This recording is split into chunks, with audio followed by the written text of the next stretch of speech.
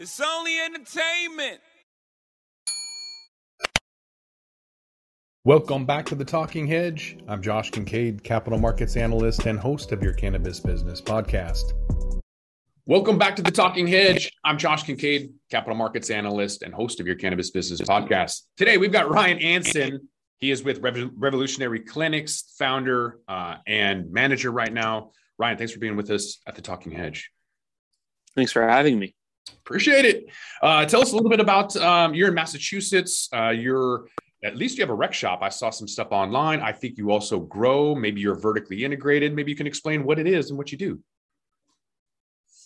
Sure. So I'm in general on the investment side within the industry for the last almost 7 years. And one of the vehicles that we've been most involved in was co-founding the company Revolutionary Clinics, which is, as you pointed out, a vertically integrated license holder here in Mass. We really believe that this industry was amply or appropriately complicated, that we wanted to go deep into one geography and really understand it and really deliver consistent products, consistent service within one space, while a lot of my peers who have been around the industry for the same amount of time or longer have expanded to be thin across many geographies. Mm-hmm. And so Rev is now one of the largest wholesalers in Massachusetts. We have real pride and care in our medical category of our business. We have 3 medical facilities. And now in 2022, we're starting to open up adult use shops as well. Lots in Rev and lots outside of Rev, within 16 holdings and 2 funds that I participate in, and excited to dive in with you. Yeah, it's new emerging market in Massachusetts. Are you guys adult use yet? So probably 85% of our revenue comes from the adult use market because of our wholesale and distribution side. Okay. And we have 1 store opening up in Leominster, Massachusetts, probably August, September. And then one of our stores in Somerville, Mass, evolves from medical to adult use, perhaps the same month, perhaps 1 month later. And 2023 will mark our opening of our Cambridge stores. Okay, so it's Maryland. I was thinking of that's medical only. So you guys are adult. Oh, use. You guys being Massachusetts, yeah. Massachusetts has been adult use since 2018. Mm-hmm. Mm-hmm. Okay, good. Interesting. So you guys are not mostly focusing, but you guys seem to be early on to the game, and so therefore have kind of first mover advantages in supplying a lot of the markets in general at the wholesale level. Was that organic? Was that intended, or did that happen? Without? Yeah, that was a partial pivot, I'd say. So we worked really hard early on to get real estate in areas of the state that voted overwhelmingly in favor of adult use sales, even though the program hadn't rolled out yet. That makes economic sense. And so we have 2 stores in Cambridge, Mass, 1 in Somerville, and both of those cities have taken very long, pensive, strategic approaches to opening their stores and who gets to open and when.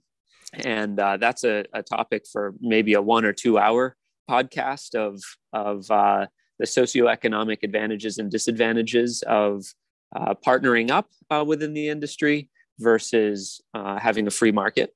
And certainly an interesting thing to talk about. We started this company as a social enterprise, as has been my life. I started Rev to democratize earnings in cannabis and to help revitalize old mill towns.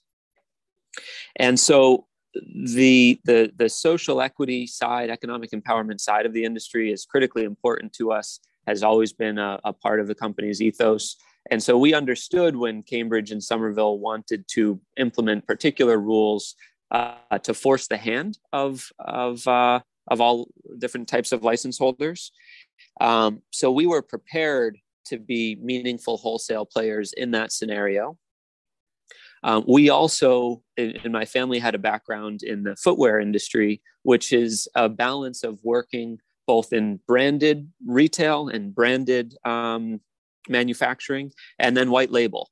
And for us, it always comes down to doing what you say you're going to do, delivering high quality products, as it says on the purchase order, and outpacing your competition by being really helpful to your business partners. And so we could have never imagined having gone into 2 cities that voted north of 75% in favor of adult use cannabis, that, halfway through 2022, they still wouldn't be open. But I'm incredibly proud of the team for delivering 99.85% on time, full and accurate deliveries, as a logistics company needs to and should, while catering to the market demands of constantly changing flavors of the day, flavors of the month. And it's not easy, but super exciting when you can make those trains arrive on time. Mm-hmm. There's a lot of philanthropic ideology surrounding the cannabis industry. There's a lot of altruism and kind of good feeling behind that. It's medicinal, and there's a lot of folks who see through the Schedule 1. You guys opened up in a shoe warehouse. I think there's a lot of maybe metaphors to that, talking about outpacing the competition and just, walking in your shoes for a minute. Have you ever felt like the cannabis industry should be unionized in the way that Have a Heart here in Seattle unionized several years ago? Kind of now you're seeing Starbucks and Amazon and the revolution for workers and the huge shift that's happening. Do you feel that same thing over in Massachusetts in what's happening and the economy overall? And then as it pertains to cannabis, are you implementing that at the local level? Sure. So lots of questions there. First, I am not an expert on unions and unionization. However, what I've seen in the situation, I think in Michigan, as it relates to Amazon that you're describing, if it's not Michigan, I apologize. But generally that starts with real discord, real concern within the employee population. And we believe in treating our teammates and our teams holistically. There's a great book called Holacracy, and a great theory around holacracy, that we bring our whole selves, our full selves to our jobs in order to benefit ourselves, in order to live life in a happy, healthy way, and in order to achieve the mission of the company. I think in the cannabis industry, because you're building the plane while flying it, it's really complicated. You can break even and still owe the government taxes. So it's economically a difficult space to be in. I think for all of those reasons and a lot more, there are a lot of really distressed operators and distressed assets in cannabis. And distress will bring discord and discomfort within the employee population as well. And so the scenarios that I have seen play out in cannabis surrounding unionization hasn't been because unions are necessarily organically the best option if everything is going really well. I think it's because employees needed their rights to be upheld. So we at Rev constantly, and within my portfolio companies elsewhere, are constantly working to make sure that our employees feel really empowered, promoting from within, making sure that this is a career, not just a job, paying the best wages in the industry. Again, it all goes back to why we started the company, to democratize earnings in cannabis. It's the same as what I used to do in other luxury goods, that if your margins are sufficient enough, everyone should win together. That can come in many forms. And when there's a lot of distress and a lot of unhappy employees, I think unions are one of the forms that it will start to occur more in cannabis. Mm-hmm. There's a lot of folks over here on the West Coast that put in way too much money in the beginning and created distressed assets on their own. I'm wondering if that's creating FOMO for you in the emerging market over in Massachusetts, or do you have any FOMO? Do you try not to look at opportunities elsewhere with distressed assets and get outside of Massachusetts, or are you just strictly focused in where you're at? Me, Ryan, or us, Revolutionary? What's more interesting? Either. Well, I guess you. Sure. So I've driven from Humboldt to San Diego a dozen times, looking at opportunities or deals, however you want to call it, in California. And I've never directly made an investment into a California operating asset. Funds that I'm invested in have. So Flowcana, as an example, I'm an investor in. And it's been really enlightening to watch that. Has it been attractive to take it on as a distressed asset? I can tell you objectively, no. The tax structure in California to start with creates a massive disadvantage. California tax structure plus 280E, plus the fact that you're bringing sand to the beach. Boy, it's a great place to generate revenue, and it's a really hard place to make money. So no, California has not been attractive enough for me to go into directly as an investor or an operator. What I will say, given where you're located, to my understanding, in Washington, right? Yes. Up near Seattle. Right. Yeah. I think the other side of the coin to what I just said about California, and this is true there as it is in Washington and Oregon, when operators can humbly, efficiently, and economically operate in free markets like Washington and Oregon, they can work anywhere.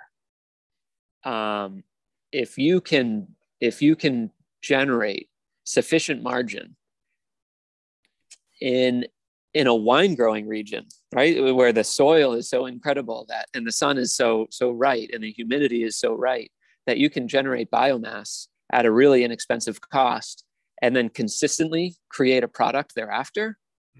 My God, what a lesson to bring to the rest of the country. And so while as an investor, I'm not interested in 100% of what I've seen in California, probably 95% of what I've seen from deal flow coming from Washington and Oregon. I do absolutely applaud the visionaries, the employees, the chemists who are making it work in these normalized markets. So here in Massachusetts, yes, we have a lot of business strategies that come from outside of the industry, but also I've had the benefit of not just being an operator and a founder with Rev, but I see, 20 deals a week, good, bad, and ugly from other states. Mm-hmm. And so I can take lessons from the future and try to show my team here what is bound to happen when supply outstrips demand and when brands become a dime a dozen. I think there are something like 25,000 cannabis brands in the United States, about 15,000 of which are on the Western seaboard.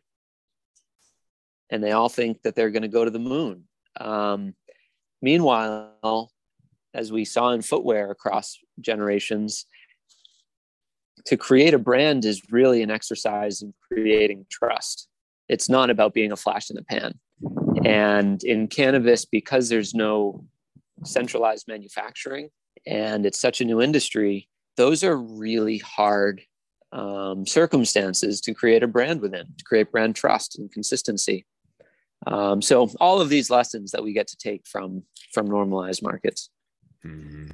Yeah, I wonder how many brands are in Oklahoma alone with 7,500 licenses and all the consolidation that needs to happen. Unreal. Be an actual market. Yeah. Yeah. With all those deals, you're seeing 20 deals a week. What are some of the prices per pound? Are you still seeing ridiculous, like $3,000 a pound? for some of these like emerging markets. Like I bet you Arizona, whoever's writing a deck in Arizona has got like $7,000 a pound. Somebody in Philly probably thinks it's going to be $10,000 a pound. Are you still seeing crazy valuations, arbitrary numbers, and stupid numbers? Yeah. Because of the sake of time, short answer, yes. Yeah. All right. Yeah, I can give you all kinds of examples to it, and I can give you the timelines as to when that normalizes and the amount of capital per capita that it takes to get to that normalization rate. So there's math to it, but short answer, yes. All right. We kind of are starting to get out of, are trying to start to get out of this issue with supply chain constraints. China's still locked down. That's going to cause a lot of issues. There's still container ships grounded left and right when they're not sinking. And all of that kind of brings to light the supply chain constraints that are still in existence. You guys are growing from soil. There's a lot of medium that you need within their back guano and all of these fertilizers and issues. And then when you're making your finished goods like edibles, you're going to need sugar and all of these ingredients. What was it like during the pandemic and the supply chain issues?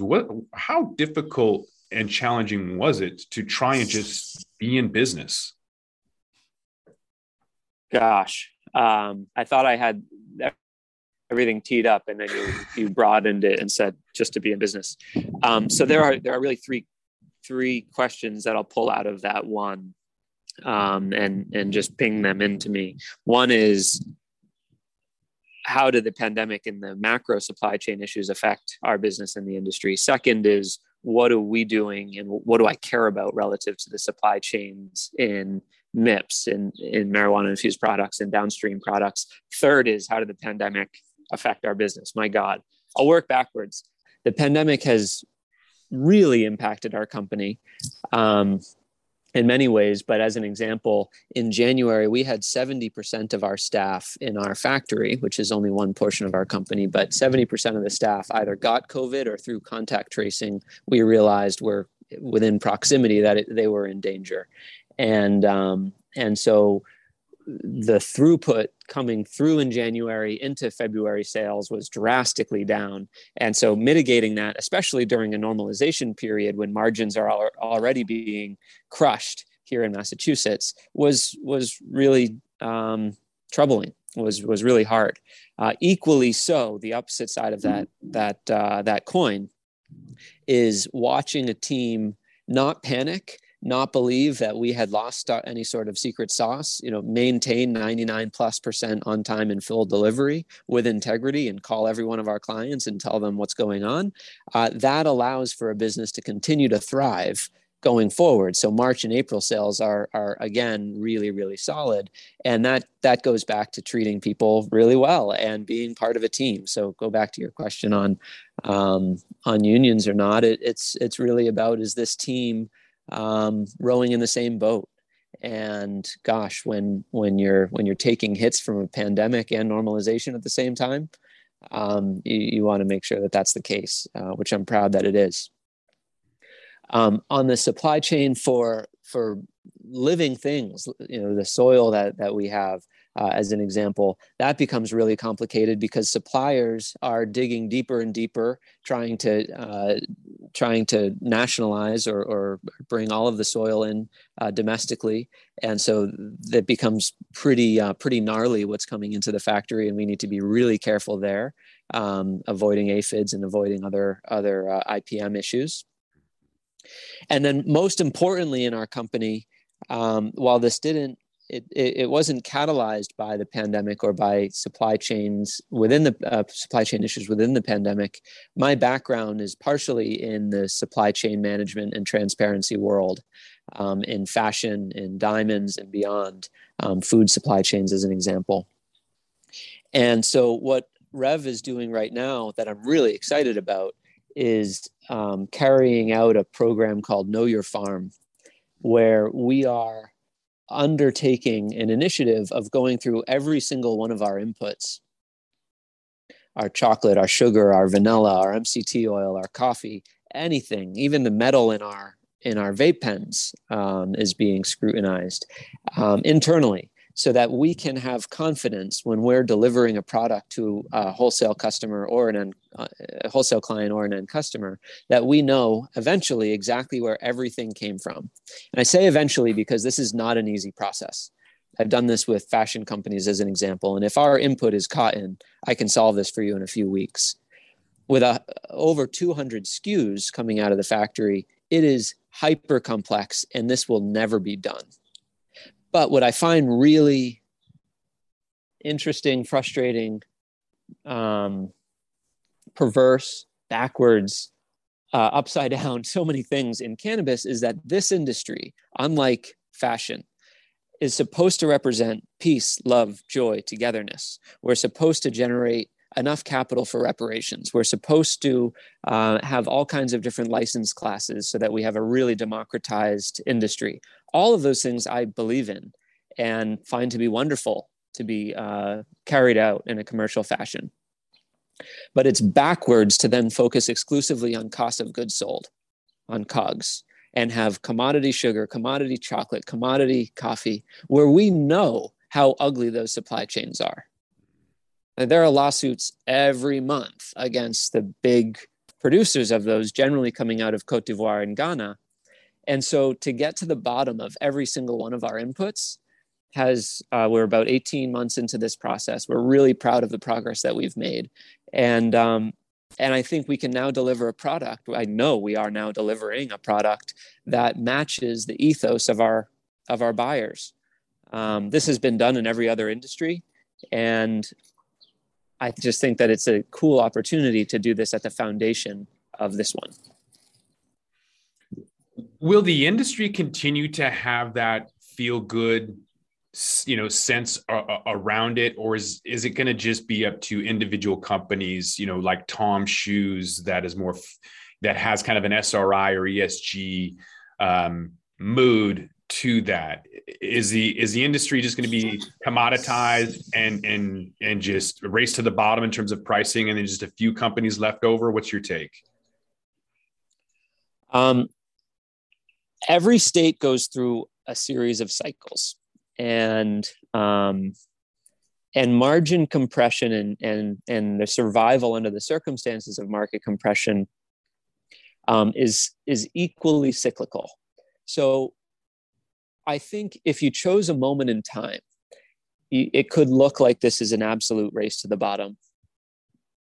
And probably if you go out 10 years from now and look backwards, the majority of products sold will be at very thin margins, and it will look like largely a race to the bottom. However, there's a very robust, meaningful, profitable craft brewing industry, as an example. And a lot of those companies either have really sophisticated approaches, unlike the commoditized options. They get purchased at pretty healthy revenue multiples or EBITDA multiples. And hopefully that continues to better the overall space. I think that's happening in fashion. It's certainly happening in food. But sometimes I feel I am in echo chambers, that our coastal communities are different than our entire U.S. population. Mm. So to the answer more succinctly is, to an extent, yes, I think the cannabis industry has an opportunity to do it differently, ubiquitously. Will it? What I've learned in fashion, diamonds, and elsewhere is people say one thing and then they shop with their wallets. Mm. And that's really disappointing. But I think that this space could do it differently. Mm. Okay. What about locally where you're at? So with Rev Clinics, I believe you guys have 3 locations. Is that something you guys are going to be expanding out and trying to claim more market share? I know you're just looking at Massachusetts, but are you looking at trying to have total domination within Massachusetts? Are you going to be expanding? Sure. So one, there's no total domination in Massachusetts, probably or elsewhere, but Massachusetts specifically, because you can only have 3 adult use stores. You can have a max of 3 of every type of license. And so we could have a max of 6 licenses and then be as helpful as possible to myriad others. There will be no domination. What Rev will do is find other single state or small companies that reflect our values, reflect our operating strategy of going deep, really caring about our people, really caring about our consumers, and not looking at this as a financial manipulation tool. I see too much of that in the cannabis industry, and it's frankly not effective. In an industry with this type of tax burden, tax treatment, and a commoditization race to the bottom in vertical integration, financial manipulation doesn't work. It's really, really hard. And so we believe in running a real business that generates free cash flow, regardless of all the excuses not to, and to adjust EBITDA, as you hear in the public filings. It's all about cash flow. And there are a small number of other companies like that. And we all see the future together, but don't rush into anything, because it's hard to compare apples to apples in cannabis with different regulatory schemes in every state. When you see companies running out and trying to grab revenue in the form of an acquisition, and they're spending 800, 900 million, when we saw Select and some of these California-based companies running up and grabbing, producers in Oregon for astronomical sums, does that make you, does that give you nightmares, or does that, bring excitement to your life? Like, where are you at when you look at the numbers? And for me, I'm looking at it like that's a $420 million valuation. It's arbitrary. That's a lawsuit waiting to happen. That's an $800 million deal that was not arm's length. That's going to be an issue down the road. I'm seeing these things, and it doesn't really bring excitement to me, but I'm sure a lot of these immediate shareholders are getting really excited. What is your opinion? I have a few companies that I've participated in that have had astronomical valuations after I went in, and I guess I'm happy for that. Do I believe that that's sustainable, or that every company deserves these high watermarks? For sure not. For sure not. I think it's really interesting to pick apart why each deal happened, and we don't have time for that today, but getting to know you over the course of time, I think that there's lessons to be learned from each of them, and there's real value in many of them, not all. But if you step back and you think, boy, did they get acquired for distribution? Did they get acquired for some technology? Did they get acquired for team? Did they get acquired to manage the other coast? A West Coast acquisition of East Coast company. I think there are lessons in each one, and if you're trying to time the market, you'll generally fail, especially in an industry that won't refill your coffers when you've been operating at a cash flow negative strategy. And so I think this industry, like many, is an exercise in not being attracted to the shiny penny and doing what you say you're going to do. I say to friends outside of the cannabis industry, if you're not a jerk, if you do what you say you're going to do and you generate consistent products, that's actually a winning strategy in cannabis. In another industry, that's how you punch your ticket to get in. In cannabis, so few people do that, and everyone's just trying to scramble for territory. Again, in an industry where, because of the tax treatment, if you break even, you still owe money. But people spend every dollar that they bring in. April 15th of this year, which just happened, April 15th of next year is going to be a wild time for distressed buyers. How I spend about 20% of my time is working with a private equity firm that doesn't come into an industry with less than a $300 million check. There are only so many of those opportunities in the cannabis space. And the deals that we're looking at are companies that, from the outside in, you would not assume are on death's doorstep because they have big chests and big bravado and they're on CNBC all the time. And then you look at their debt stack, you realize, gosh, they assumed, just looking at the math, they assumed that this was going to, that the Safe Banking Act or something was going to give. And in 2022, 2023, they could refinance their multi-$100 million debt loads that they took on in 2020 and 2021. And I bet there was big celebration when they got those $200, $300 million checks back then. And then, 13, 14% interest rates across that type of debt. When construction slows down, when competition increases, when margins decrease, and there's no movement in safe banking, in an industry that does not have bankruptcy protection, something happens. And we're going to see a lot of that in the next few quarters. Yeah, I've been saying we should be expecting a lot of consolidation, capitulation, just people who haven't paid themselves a salary in years. All of that's going to come to an end really quick. What about your own exit strategy? Are you going to be a Larry's Handy Mart in a world of 7-Elevens? Or are you going to sell out? I say that because when legalization happens, a lot of these, one-off stores or even 3-off stores could get drowned out by, a 7-Eleven, for example, if 7-Eleven starts selling cannabis. So what is your exit strategy? Are you going to survive until the end of time, or are you already looking at an exit strategy? As I said, I think that Rev's most organic option is to not find because we found them, but to partner with somewhere between 2 and 4 other groups that have similar philosophies as we do.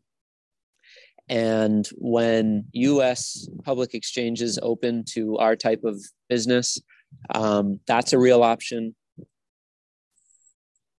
But operating with exit as the goal generally creates a deficiency at some point. We operate as if we're going to hold this individually forever. That won't be the case. Our team gets poked at all the time because we have really, really good people who are in it for the long haul. Our strategies are built for this type of this type of change, normalization in a really rapid succession. This Kiva is not my company, but I wear their shirt proudly because we manufacture for them here in Kiva, here in Massachusetts. Same thing that we've done in other industries as a family. And so I think operating for free cash flow with a happy team for as long as it takes to do it right, I think is a much healthier way to approach this space in particular. I spend 60 or 70% of my time in cannabis. I'm in private equity and venture capital and other industries, and hitting a $5 million ARR in technology could get you a $50 to $100 million exit. And so there's good reason to build other types of companies for immediate exit if you see the need and you can time the market. But cannabis has so much complexity and so many falling knives at the same time that you really need to operate conservatively. Leafly is going to ring the bell on the NASDAQ on 4/20. What does that mean for the industry as we're seeing more companies go public? What would it mean for you guys if you were publicly traded? You're talking about private equity, but on the public marketplace, different scenario. Is that intriguing to you when plant-touching based companies can be treated equally on the big board exchanges? Is that an excitement or is that a liability? Oh, I think it's an excitement. Professional, responsible companies get rewarded by public markets. Will we do it, as a reaction? Absolutely not, because there are downsides to there's downsides and a real expense. There's a real cost to public earnings or being held to public earnings. And I like operating a company for 3, 5, 10-year outlooks, not for quarter over quarter notches. But if and when plant touching companies are allowed to trade on these major exchanges, what that signals is banking is in play. Institutional capital is in play. And that I'm very excited about. I'm excited about it for our companies. I'm also excited about it because even though not everybody gets along between the different factions in cannabis, in order for social equity and economic empowerment license holders to really excel and to succeed, by succeed, I don't mean open, I mean create a sustainable business. Banking needs to change for them too. The government can't give major grants without banking regulation, banking reform. So yeah, I'm excited about the same access to capital as we would achieve in any other industry via the public markets. Or I'm just excited for the fact that the next Cargill is going to be built. That's a wonderful opportunity. Ryan, we covered a lot in the short period of time. Anything else at this point that you want to dive into before we go? No, this is all to the benefit of your listeners, and I'm always available. So I won't whiteboard, but always happy to share my opinion. As my co-founder says, he's 83 years old, and I try to listen to people twice or more my age. Those who live by a crystal ball eat a lot of glass. So take all of this with a grain of salt, but we've seen a lot of this play out in other states, and Rev is positioned to do it in mass to succeed. And I just hope that the whole industry, all the factions that I've mentioned, can find the positivity in what each other are doing and work together. That would be my hope for 2022. If people want to find out where you're at, social media, website, or otherwise, where can they find you? I'm not on social media, but I'm accessible on LinkedIn. I have a grizzly old beard on LinkedIn because it limits the people that reach out to me by about 50%. And so don't be fooled by that. Otherwise, you can find Revolutionary Clinics, and then my holding company is called Ramagius, Ramagious, and that's just a website, just an old-fashioned shingle. All right. Good news. I think we can put Rev Clinics in the YouTube description without YouTube flipping out on us like they have in the past. So we'll do that, as well as Ryan's LinkedIn contact, and you can bug him all day long. But with that, I think we're going to have to roll this one up. So I want to thank my guest, Ryan Hansen. He is the founder president of Rev Clinics. Ryan, thanks again for being with us at the Talking Hedge. Thank you. I just want to point one thing out as we're still recording. Yeah. I'm really proud to be co-founder. We don't have a president. We have an excellent CEO who's my partner, who runs this along with a really adept COO. And I'm happy to be as helpful as I can, but it would be inauthentic to walk away as founder and president without mentioning the fact that, thank God, other people are making these trains arrive on time. It's a really solid team. So thank you very much. I appreciate being here. Yeah, I appreciate that. Well, I'm Josh Kincaid. This is the Talking Hedge. Don't forget to like, share, and subscribe, or don't, and I'm out.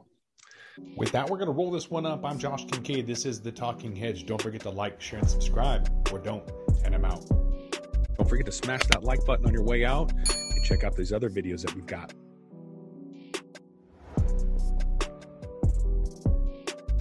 Thanks for listening to today's show. To check out more great cannabis podcasts, go to podconnects.com. Here's a preview of one of our other shows. Hi, my name's Kate, and I'm your host of the Pop Moms Podcast. I started the Pop Moms Podcast, well, because I wanted to end the stigma against using cannabis, specifically with moms, but also anyone who chooses to consume. I strive for a balance of humor and education, along with some pretty rad guests, to help combat social biases that come with consuming cannabis. Kids are hard. Join me for regular podcast episodes packed with parenting hacks, real-life stories, and of course, my favorite cannabis products. The days are long, but the years are short. So roll another J and take a deep breath. Keep blazing and stay amazing.